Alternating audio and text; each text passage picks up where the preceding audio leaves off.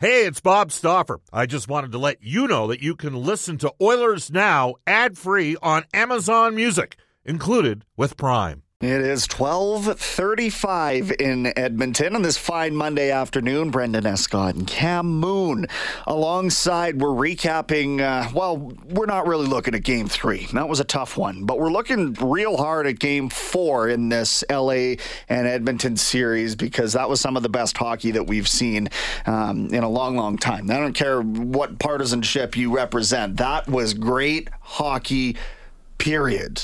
And if you're cheering for the Oilers, I'm sure you had a little extra reason to be over the moon. I hope you got to bed at a decent hour.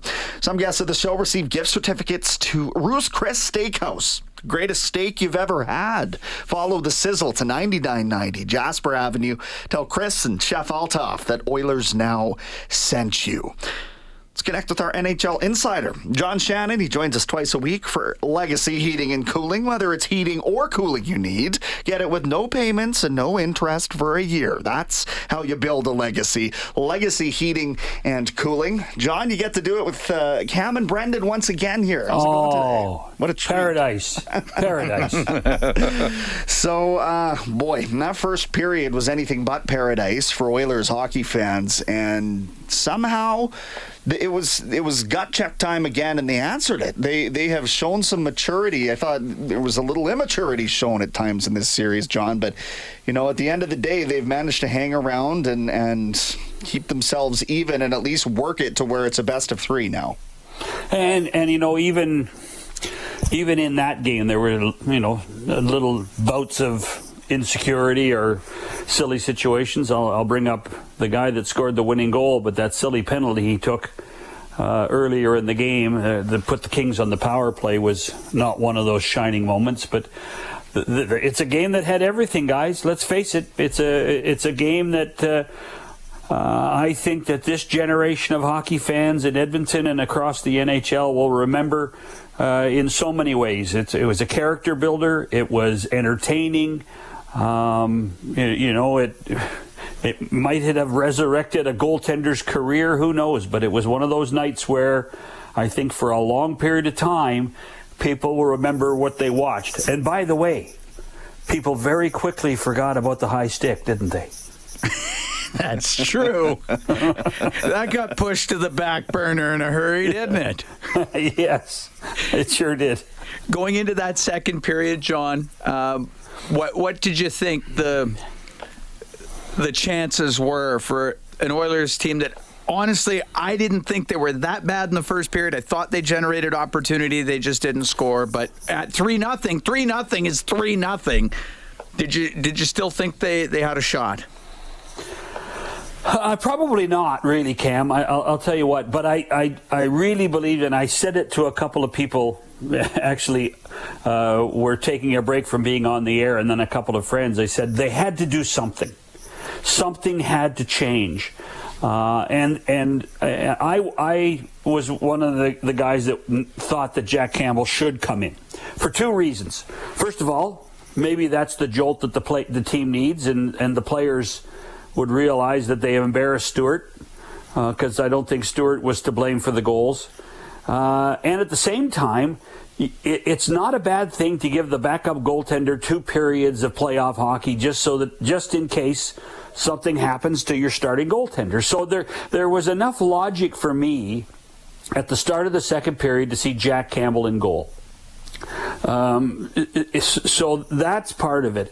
But the reality was that all of a sudden the energy that we had seen for a lot of the games in Edmonton, games 1 and 2, the energy returned. I don't know why, I can't tell you, but and it wasn't just Leon and Connor. It was Derek Ryan and Warren Fogle, and the depth of the Oilers in my mind, is maybe one of the silent stories of this series.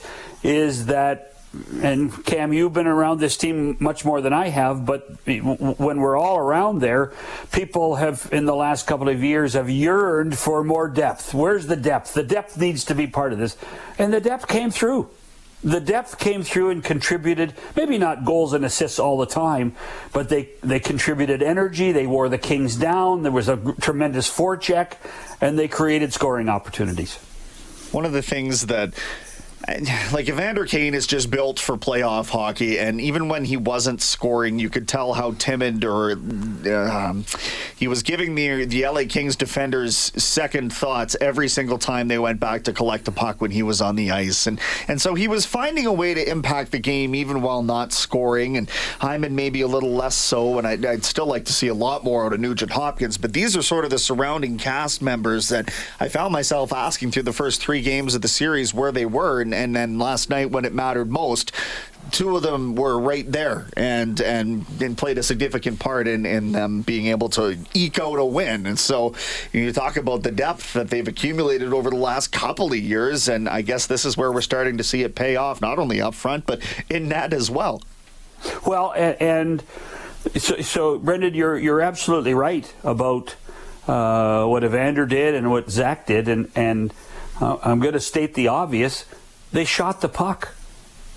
And they shot the puck on the net. Too many times in the first 3 games, we saw those 2 and Ryan Nugent-Hopkins shoot the puck looking for perfection, looking for that top corner. And if you don't hit the top corner, you miss the net, and you don't even have a shot on goal. You know, there was a moment, I really believe, there was a time, particularly in Game 3 and in the first period of Game 4, that Korpisalo was in between their ears. And Cam, you've seen that lots of times. Yeah. That the goaltenders, then you say, "Oh man, he's going to get me. If I just shoot it at him, I'm not going to. He's going to stop it, and we're not going to even get anything. So I better look for perfection. I better pick that corner." And with these sticks and the way things are, it's hard to pick corners.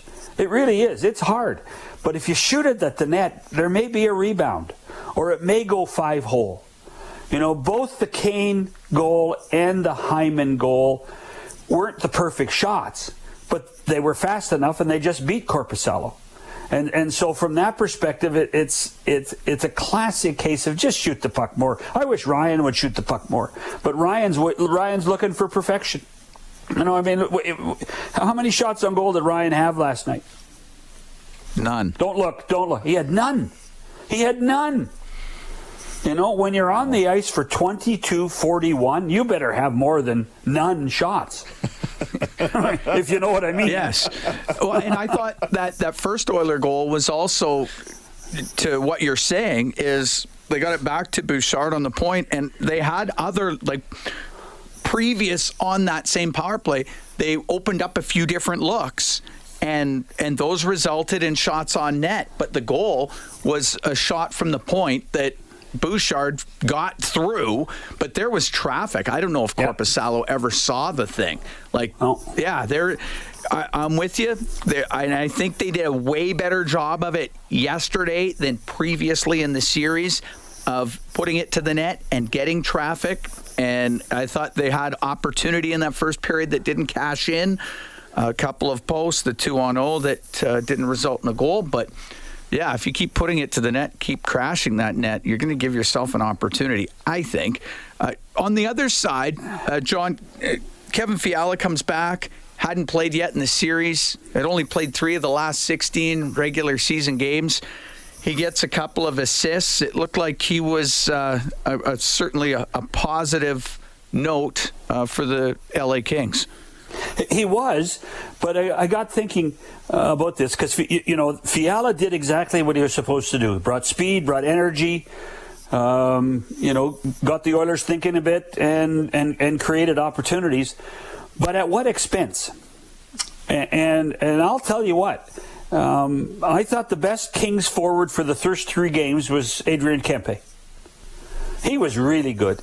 He was better than Kopitar. He was better than anybody else. Whether it be just on the stat sheet or using his speed. But it was almost like Fiala, he got ice time that Kempe might have gotten. And so when they put Fiala in the lineup, and then Adrian Kempe wasn't near as effective last night as he was in the first 3 games, which I thought was fascinating, because he's the guy, Kempe's the guy that has scared me through most of this series. Now, Fiala was really good. I can only imagine how sore he is today based on not having played very much. But you know darn well that they're going to come back, tomorrow night with a ton of speed, using both of those guys, and making sure that the Oilers don't try to take a huge advantage in this series. Chatting with our whoops-a-daisy, chatting with our NHL insider, John Shannon. Microphone works a lot better when it's turned on, by the way. I got to write that down. Write that down. Yeah. So Vinny Desharnais struggled and continued to struggle throughout the first couple games of the series, and they kept putting him back out there until basically it was time that they couldn't do that anymore. And we saw a lot more of Philip Broberg, but we saw zero of Vinny Desharnais for any of the third period and most of the second as well, John. And same too with Klim Kostin, but particularly with the way that this may affect the rollout in Game 5. Just do you think that this is an opportunity for them to perhaps take Desharnais out, insert the likes of Dylan Holloway? Put yourself inside the mind of the coaching staff there if you can. Yeah, I mean, 8:18 to go in the second period. Kostin and Desharnais both go to the bench, never to be seen again. And they did it on the exact same shift. Which I thought was fascinating.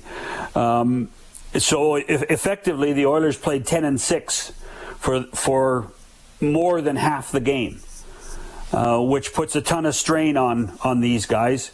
But at the same time, when you have the opportunity to put Draisaitl or McDavid on the ice, then you're okay with that, because you want Leon out there, you want to double shifts both of them at any given time, or out of a commercial break or some sort of lengthy delay, you want to play them together for at least one shift. So that's not a concern to me. I didn't think Philip Broberg had a very strong game either, but if Jay and the staff are defending, then good for them, because that's what they're supposed to do. But that's a ton of pressure on Bouchard, a ton of pressure on Ekholm, on Ceci, on Nurse. That puts and Kulak, because you remember that third goal, the 3-0 goal, where Darnell goes and takes the body check, Leon falls down, and who's back but Philip Broberg, and he's twixt in between, because they got 3 kings all over him, and it's a tough spot to put a young guy in. I would be shocked if they changed from 11-7. I just think it gives them so much. This is exactly why they go 11-7, so that you can say, okay, listen, Vinny, you're having a tough night. Sit down, watch, learn. Philip, it's your turn, and see what happens. The question for me is, I've not heard this, I've not seen this, is there someone else that could come in and play defense? Is there a chance that somebody would show up from Bakersfield? I don't know. But that's just me. I mean, Jason DeBerge has been through the wars before. I don't know. Or maybe he's lost a step and they feel better off with these 2 guys than they do with him. I don't know. But I would be shocked if they changed from 11-7. Yeah. I'm with you. That is exactly why you roll that out, is then you can spread minutes out among your 7. And if somebody's having a tough night, well, it doesn't put you down. Although, really, down the stretch, they were down to 5. Right. That's right. But and that's okay, Cam. That's okay when you're playing Tuesday night and then you don't play till Saturday. True. That's when the schedule came up, everybody looked and said 3 full days off, and we all rolled our eyes. We always like a game every second day, but now you're saying, okay, we can do this again for one more night. We can go 10-6 for one more night, and then the boys get a couple of days off. and that's not a bad thing. Sorry, John. Just a couple of texts had come in wondering why there is such a long layoff between those two games. Basketball taking up the availability at Crypto.com Arena. Is that correct? Yep. Yeah, and that's one of the things. But I would suggest too that when you looked at the schedules of both the NBA and the NHL over the next 3 or 4 days, everybody wants content. Everybody wants it at key times, and that one made sense. And with the fact that both the Clippers and the Lakers are in the playoffs, that's a factor. Listen, look at Saturday. Look what they did Saturday. Oilers were off. They played Friday, played Sunday, and they played a basketball doubleheader at Crypto.com. So that's going to happen. But the other thing is that both ESPN and TNT, being the networks of the NHL, are also the networks of the NBA. And, so that's another element of scheduling that says we got to make sure there's enough airtime for all these games over a certain period of time. And you also know darn well that, the Maple Leafs play Monday, Wednesday, Friday. Then you want a Canadian team Saturday, so that would probably push the Oilers to Saturday anyway. Yeah, and it's the Clippers and but Lakers. let's take advantage of it. Thursday, Friday. I don't have their schedule in front of me, but let's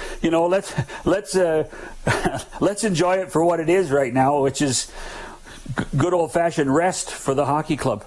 Oh yeah. Something not typically available during the playoffs. John, always appreciate your insight, and we'll chat later this week, okay? Okay, Brendan.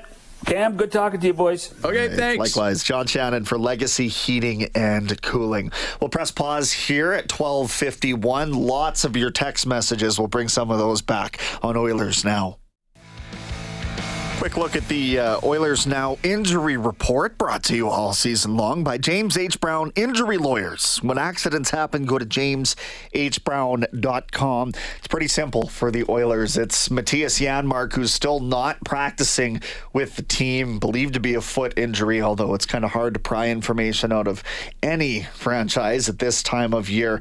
So I guess you consider him day to day until otherwise noted. I mean, yeah. It's a guessing game at this point. As far as Los Angeles goes, Blake Lizotte is missed the last game, but he is practicing, is my understanding, with LA. So there you go.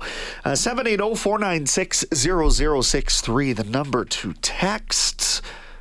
DS Bar says... guys tend to defer way too much. 97 and 29 are drawing the defenders, but everybody still wants to give the puck to them rather than take the play in front of them, as I feel the big boys will do better. If there's an opportunity, if it's there, go after the opportunity. Trust why you're in the show.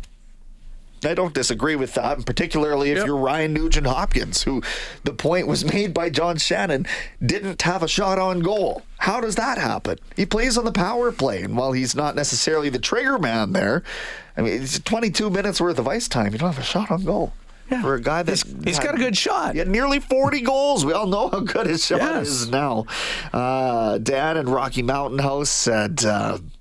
oh, wow. He's not in Rocky Mountain House. He's joining us from Havana, Cuba. He's tuned in. Wow. Enjoy the sunshine.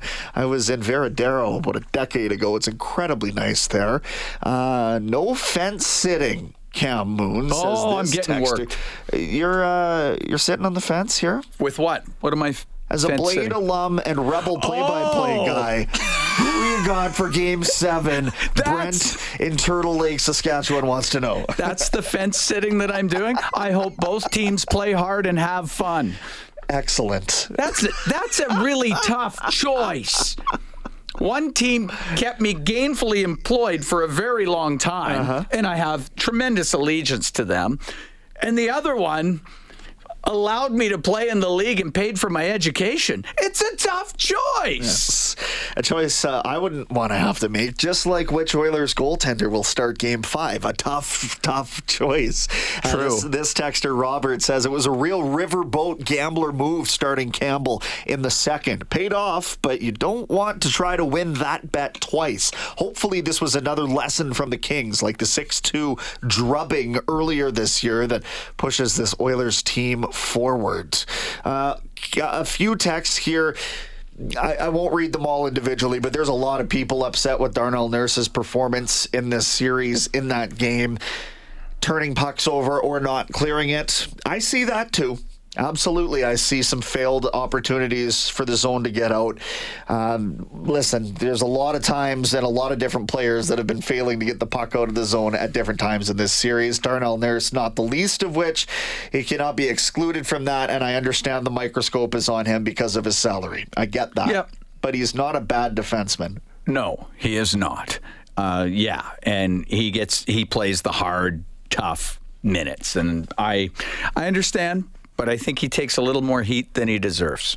We'll get George Larocque's thoughts on that and much more coming up after a global news weather traffic update with Randy Kilburn.